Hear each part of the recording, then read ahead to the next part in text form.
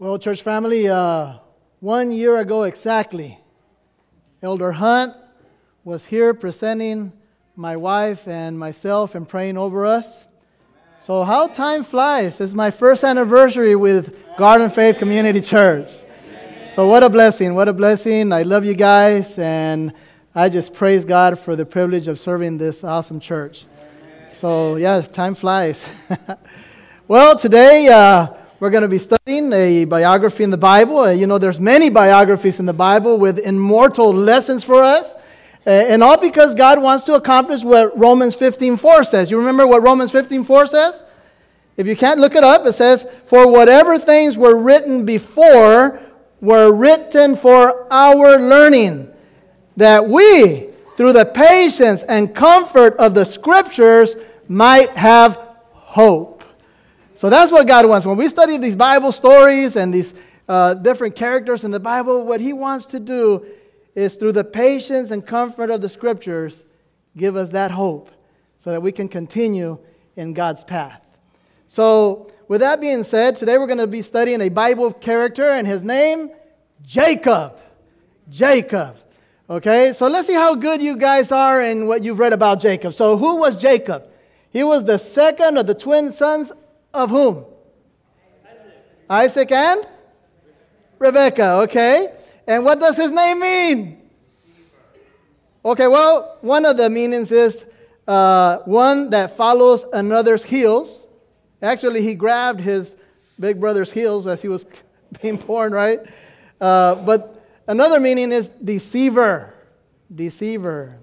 And well, Jacob showed himself to be shrewd in his dealings with his impatient and passionate brother Esau when he was hungry. Remember when he came back from hunting and he didn't have anything to eat?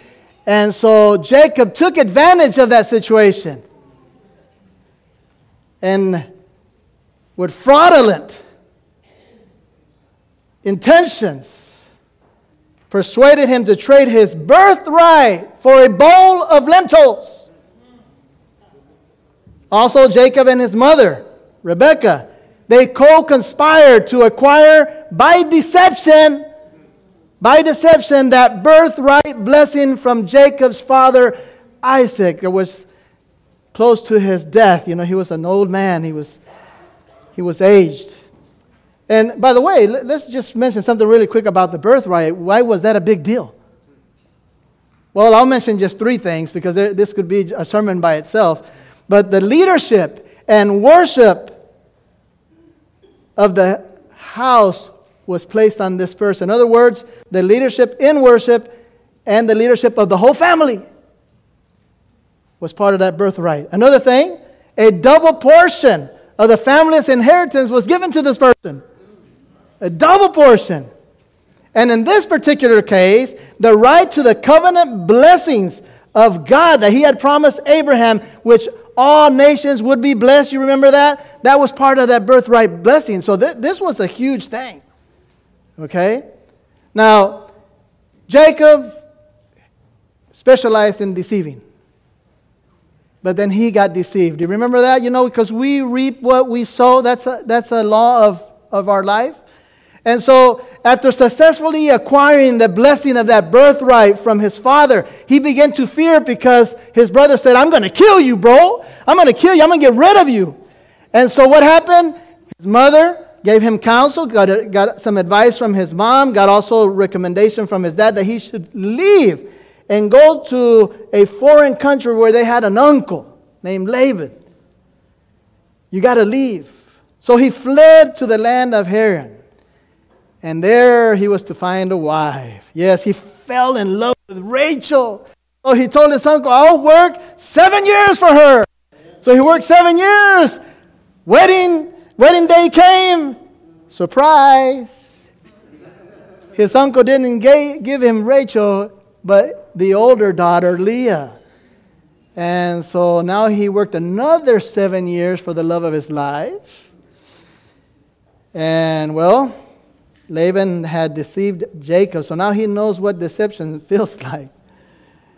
And well, as the story continues, eventually he proceeded to build his family. So let's talk a little bit about his family. He had 6 sons of Leah, 2 sons from Leah's maidservant, 2 sons from his wife's Rachel's maidservant, and 2 sons from Rachel. A total of 12, where we get the 12 tribes of Israel, right? So these were the 12 sons. So after working another 6 years, so how many years have gone by now? 20. Okay, 20 years. So he decides to go back home, and God had directed him to do so. So he wants to go back to his father's house, so he leaves. Like I said, 20 years had gone by since he left as a fugitive. So on his return, Jacob was visited by angels. And I guess it was like a sort of a welcoming party, you know, welcome to the promised land or whatever. So Jacob sent his messengers to try and win his brother's favor, because his brother found out that he was coming back home. And so he sends the messengers, and he says, you know, Jacob has done well. He's not going to take anything away from you. I mean, he's been blessed. Well, things didn't go well. He became aware that his brother was coming with 400 soldiers. So that's not a good thing. So when that happens, you know, he tries to give this peace offering and greetings to his brother. He sent his family ahead of him so he could spend some time in prayer and communion with the Lord. And then he was visited by another angel. But this was not just any angel. It was the angel of the covenant. In other words, Jesus Christ himself, which several times in the Old Testament, he took human form. And so he showed up. And you guys remember that wrestling match that evening? Okay. Jacob could not, he didn't know who that person was that was wrestling with him. And he couldn't overcome Jacob. Imagine an angel couldn't overcome Jacob on purpose. Okay, so forget that. That was something that was planned by God. So he touched his hip and caused it to be wretched. And from then on, well, he had this limp to remind him about that wrestling match.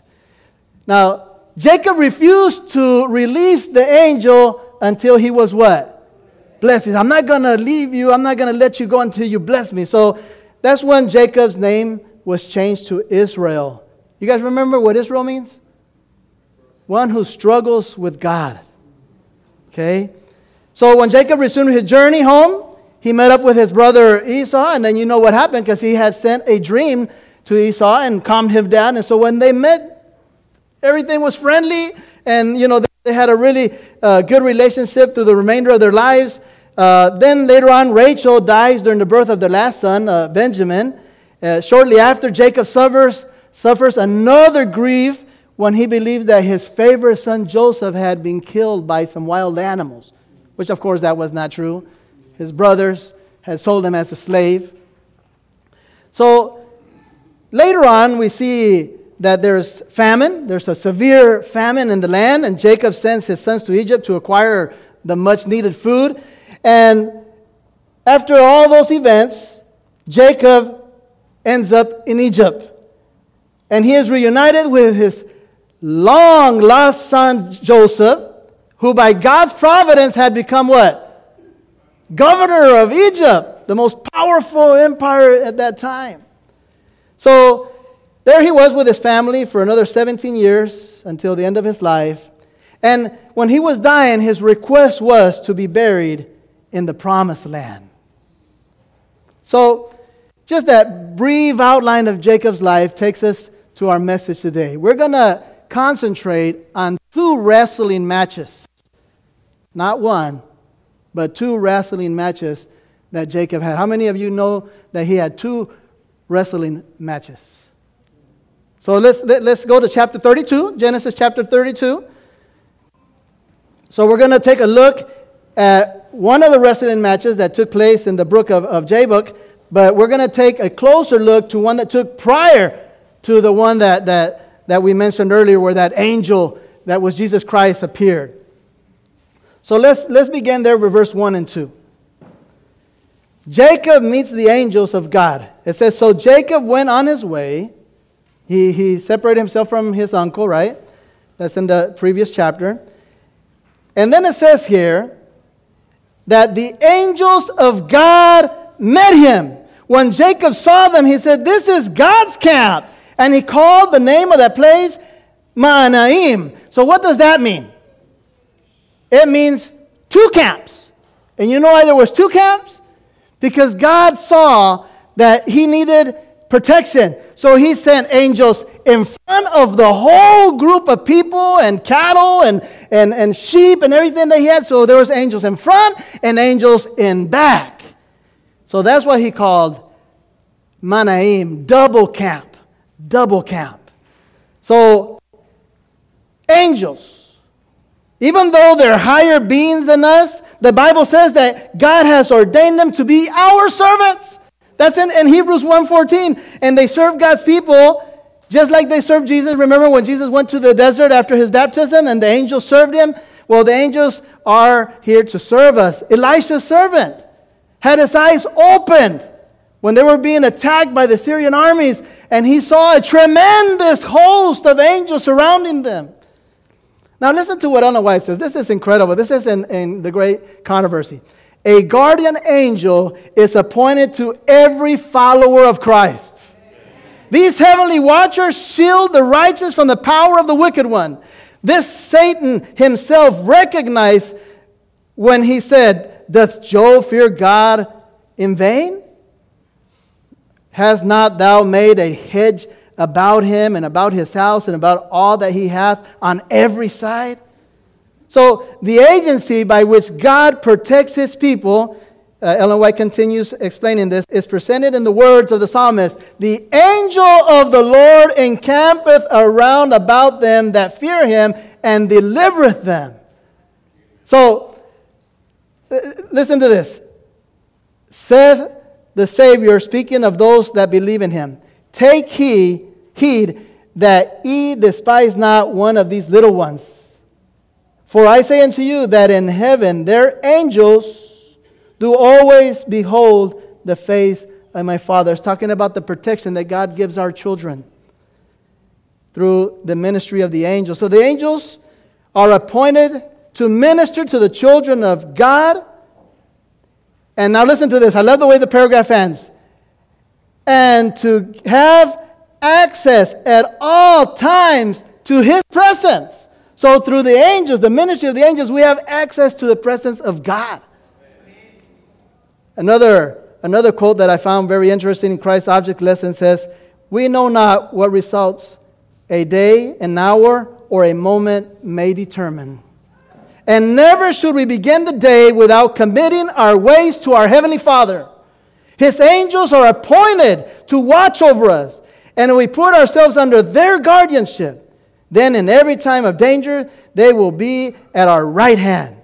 When unconsciously we are in danger of exerting a wrong influence, the angels will be by our side, prompting us to a better course, choosing our words for us, and influencing our actions." So today I think we should say, like the kids said a while ago, "Thank you, God, for your angels." So here we have Jacob with his two bands of angels to take care of him, his family, and everything that he had. So this is a wonderful revelation of God's presence, of God's care for Jacob. But even though it was an exciting experience, it didn't last long. It didn't last long. Look at verse 3 and through 6. Jacob sends a message to Esau. "Then Jacob sent messengers before him to Esau his brother in the land of Seir, the country of Edom, and he commanded them, saying, Speak thus to my Lord." Notice the word "my Lord." In other words, where he put in his brother? He elevated a brother. And he says, "Thus says your servant." Okay, notice he chose his words very carefully. "I have dwelt with Laban and stayed there until now. I have oxen, donkeys, flocks, male and female servants. I have sent to tell you, my Lord, that I may find favor in your sight." So maybe Jacob was boasting. No, he wasn't boasting. He wanted Esau to know that he was a man of wealth and he was not there to take anything away from his inheritance. That God had blessed him. Jacob was trying to anticipate his brother's thinking and to answer his concerns. But then the messengers returned to Jacob saying, "We came to your brother Esau, and he is coming to meet you. But he is coming to meet you with 400 men." Oh, now we have a problem. Now we have a problem. Because Jacob could not bring himself to think the best of Esau, and of course, he had his reasons, understandable reasons. He was convinced that these 400 men, the intention of these 400 men was to destroy his family and to kill him. He was convinced of that. So that's when his faith failed. And he panicked. Have you ever panicked? When you're under a lot of stress or a difficult situation? But worse than that, worse than the fear, was his guilt that started to hunt him again because of his past. Those sins that he had committed in the past. So his past started to hunt him. And I want to make a parenthesis here, very important. Have you ever felt fear or hopeless or guilt? Well, let me tell you this morning that fear, hopelessness, and guilt are emotions that will destroy your faith. You have to do something about it. Our past mistakes, our traumas of the past can literally stop us from growing in a saving relationship with God. These emotions must be confronted. And the only way that we can heal from these emotions is by the grace of God and His healing hand. That's the only way. So I'm here this morning to let you know that if you feel hopeless, if you're in fear of something, or if you feel guilty because of something that you did in the past, please go to God with those emotions. Because if you don't, they will destroy you. They will destroy you. So in verse 7 and 8 it says, "So Jacob was greatly afraid and distressed. And he divided the people that were with him, and the flock and the herds and the camels into two companies. And he said, if Esau comes to the one company and attacks it, then the other company might be able to escape." Now, remember that when he left Laban, his uncle, he didn't tell him he was leaving. So Laban was really upset because he was a really good asset for Laban. You remember the story, And so he goes with a militia after Jacob. But Jacob stands his ground and very firmly tells him that he had to leave, that God has plans for him. And, he spoke his mind, but he was not willing to do that with his brother. So I'm thinking, well, what's going on here? Well, when he made his arguments with his uncle, it's because he was right. But he knew that he had done his brother wrong. He had done his brother wrong. Jacob had just been delivered from Laban, but he was oppressed by another load. Look what Spurgeon says. The dread of Esau was upon him. He had wronged his brother, and you cannot do a wrong without being hunted by it afterwards. I think that what Shakespeare wrote was right. Conscience does make cowards of all of us. So Jacob had no strength before Esau because of that guilt. And many Christians today cannot grow in their Christian walk with God because of that guilt feeling, of the memory of their past, their failings of the past. So we gotta know what to do with that. So let's just remember that before Jacob left home, his mom told him that once his brother calmed down, that he would get news. You remember that? Well, he never got news. She never sent for Jacob. Therefore, he had reason to believe that his brother was going to kill him, that he was going to stick to his word. After 20 years, he was sure that his brother Esau was still angry with him. Now, Jacob had every reason to believe God would protect him. Because, remember, he had seen those angels? 2 companies of angels? Well, now, doing human strategy, doing his own thing, he also divides everything he has in 2 companies, forgetting about the 2 companies of angels that were with him. That's what happens when we get afraid. That's what happens when we let these unhealthy emotions take control of us. So he had every reason to believe that God was going to protect him. But his great fear and distress took him to believe that God was not going to protect him. So this was not appropriate for someone that was under God's protection, obviously. So he divided the people that were with him, flocks, herds, camels, it says there in two companies. He should have trusted God.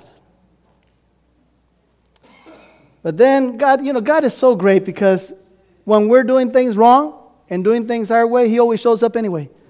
That's what's so amazing about our God. I mean, we could be doing things the opposite of what God wants, and He'll still show up.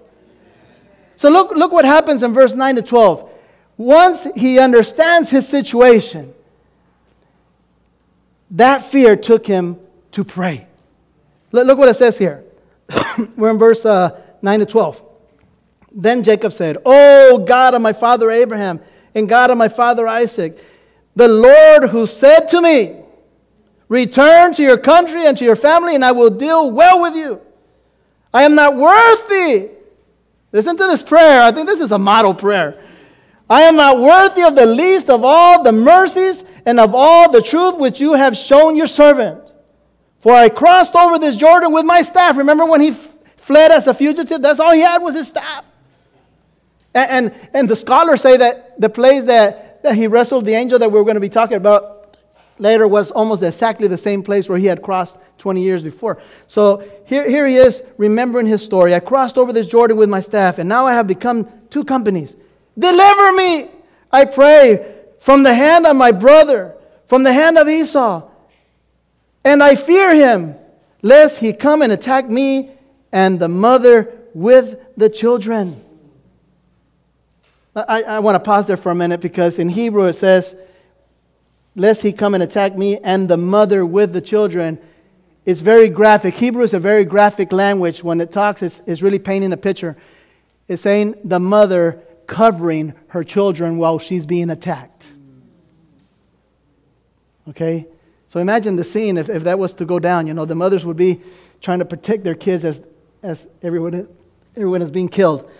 So, "I fear him, lest he come and attack me and the mother with the children. For you said, 'I will surely treat you well and make your descendants as the sand of the sea, which cannot be numbered for the multitude.'" Now, remember, fear is a liar. Fear is a liar.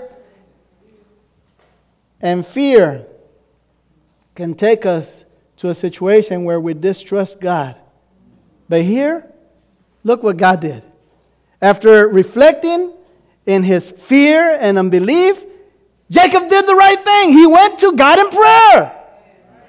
God motivated him. God touched his heart, and he went to God in prayer. A good prayer, a humble prayer, a prayer full of faith, full of thanksgiving, and God's word. So even though it's hard to believe, fear was a good thing, because fear led him to pray. Fear was good because it led him to review his life. Fear was good because it took him to embrace God's promises. To embrace God's promises. His prayer was based on what God had said. It was based on the word of God. God had to bless him. He was going to take care of him. So listen to this. Many of our prayers fall short. And you know why? Because there is none of God's word within them. Sometimes we're praying, but we don't include God's words in our prayers. Often there is none of God's word in them because maybe there's little of God's word inside of us. That's why we have to study God's word, brothers and sisters. You have to be saturated with God's word. So then God can speak to you when you pray. Sometimes we think that prayer is about talking. No, prayer is about listening. It's not about asking. It's about receiving. Jacob remembered what the Lord had said to him, and he said to God, "For you said." For you said. So God's promises are sure. We need to claim His promises. But we need to do that with humility. You know what He said in His prayer? I am not worthy. Because there's some Christians that, let's not misunderstand the term boldness for presumption. Because there's some people that claim God's promises with faith, and that's okay. But you can't claim God's promises just because you think you deserve it, because you don't. We don't deserve anything from God. But when you're humble and you say, I'm not worth it, God, but you promised. So please fulfill your promise. That's the way we have to go about it. George Mueller, a great man of faith and prayer. You read his biography, incredible guy. They asked him once, what is the most important thing in prayer? And he said, the 15 minutes after I say amen. Now I'll try to explain this. Because Jacob's prayer was a beautiful prayer. It was a model prayer. But what happened after he prayed shows us how weak his faith was. So you can pray beautiful prayers. But what your actions are after you say amen, that's where we're going to see what God is going to do through you and in you.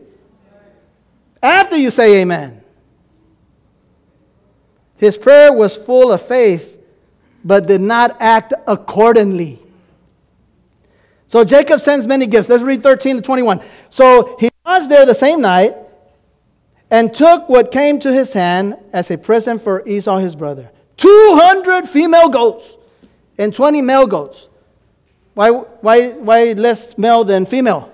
Because of the breeding process, right? So this is scientific. I mean, he was a very knowledgeable man about breeding. Remember his story with his uncle? So he knew about this. So he knew exactly how much to give of each. 20 male goats, 200 ewes, and 20 rams, 30 milk camels with their colts, 40 cows and 10 bulls, 20 female donkeys and 10 fowls. Then he delivered them to the hand of his servants. Every drove by itself. And so, they would go in sections, So he says, pass over before me and put some distance between successive droves. And he commanded the first one, saying, when Esau my brother meets you and asks you, saying, to whom do you belong? And where are you going? Those are these in front of you. Who are these in front of you? Then you shall say, they are your servant Jacob's. It is a present sent to my lord Esau. And behold, he also is behind us. So he commanded the second and the third and all who followed the drove, saying, in this manner you shall speak to Esau when you find him, and say also, behold, your servant Jacob is behind us. For he said, I will appease him with the present that goes before me, and afterward I will see his face. Perhaps he will accept me. So the present went on over before him, but he himself lodged that night in the camp. So here we have an impressive gift, right? Because he wanted to do what? He wanted to make it very clear to Esau that he didn't need anything that he had. That he was not going to take anything away from him. It was to appease him with this present. Perhaps he will accept me. Jacob seems to be a good example of a principle that is very dangerous. When everything else fails, then pray. When everything else fails, then pray. That is so dangerous, folks. That is so dangerous. Our lives should be a life of prayer, a life of a relationship with God. We should not use prayer as a crutch or as a last resort. As soon as he finished praying, he took up his own strategies again. After all, if Jacob really trusted God, why was he not in front? Why was he way in the back? Ask yourself that question. If he really trusted God, he would have been at the head of the procession to meet Esau, not in the back. Jacob hoped, perhaps he will accept me. But in Jacob's mind, maybe he won't.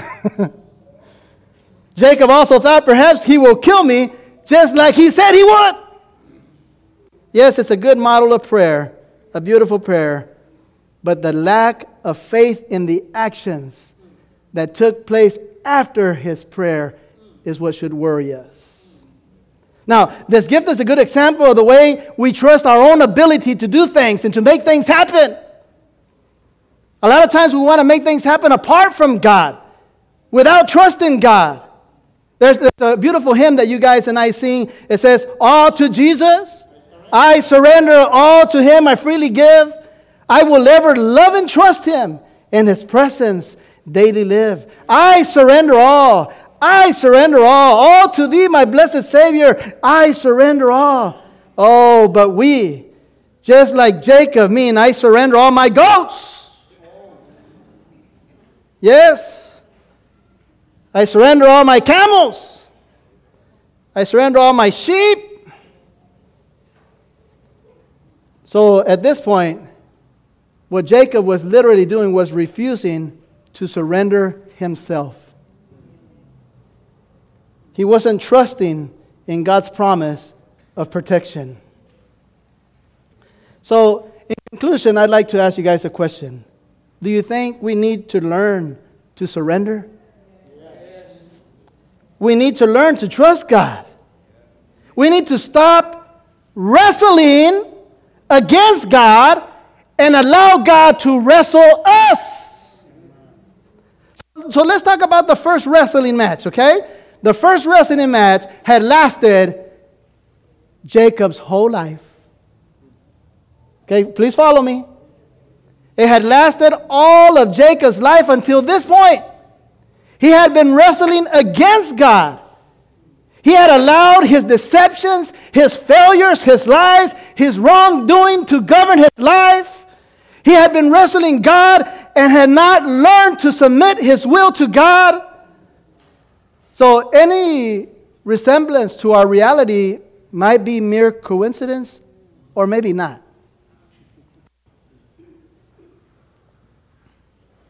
Jacob had picked his fight with God for many, many years. Now it was God's turn to pick a fight with him. And if you want to know how that went down, please come next Sabbath. Because we're going to talk about that wrestling match where Jacob did not wrestle an angel wrestled Jacob. The text says, literally, that stranger, that man, showed up and attacked him. So maybe you have never seen God as your enemy. Maybe it's about time. So if you want to know how that goes, make sure that you're here and we'll go to the Creek of Jabbok and we'll see what happens. But for today, we need to thank God for the ministry of the angels. We need to say, God, please get rid of our negative emotions, our fear, our hopelessness, our guilt trips. Help us to be more than overcomers. Destroy these feelings before they destroy us. Help us to trust your promises and not use prayer as a last resource. Please help us to stop picking fights with you, God. If you want to fight me, that's okay, but I don't want to fight you anymore. Let's stand up for prayer. Dear God, today we have spoken a little bit about Jacob, and Jacob resembles us in so many ways. We're just as messed up as he was. That's why we come to you this morning and say, with earnest heart, with honesty, we are worthless. We don't deserve your grace and your love. We don't deserve your protection. We don't deserve your blessing. Yet, Lord, we cannot live without it. We cannot live without your blessing. We cannot live without your forgiveness. We cannot keep walking this Christian walk without the assurance that we have been forgiven and we are saved. So God, this morning we want to thank you for the ministry of the angels. We want to thank you because you can get rid of our traumas, our past, and you can heal us. But most than anything else, Lord, we just want to ask you to help us not pick fights with you anymore. Bless us, Lord. Thank you for loving us so much. In Jesus' name I pray. Amen.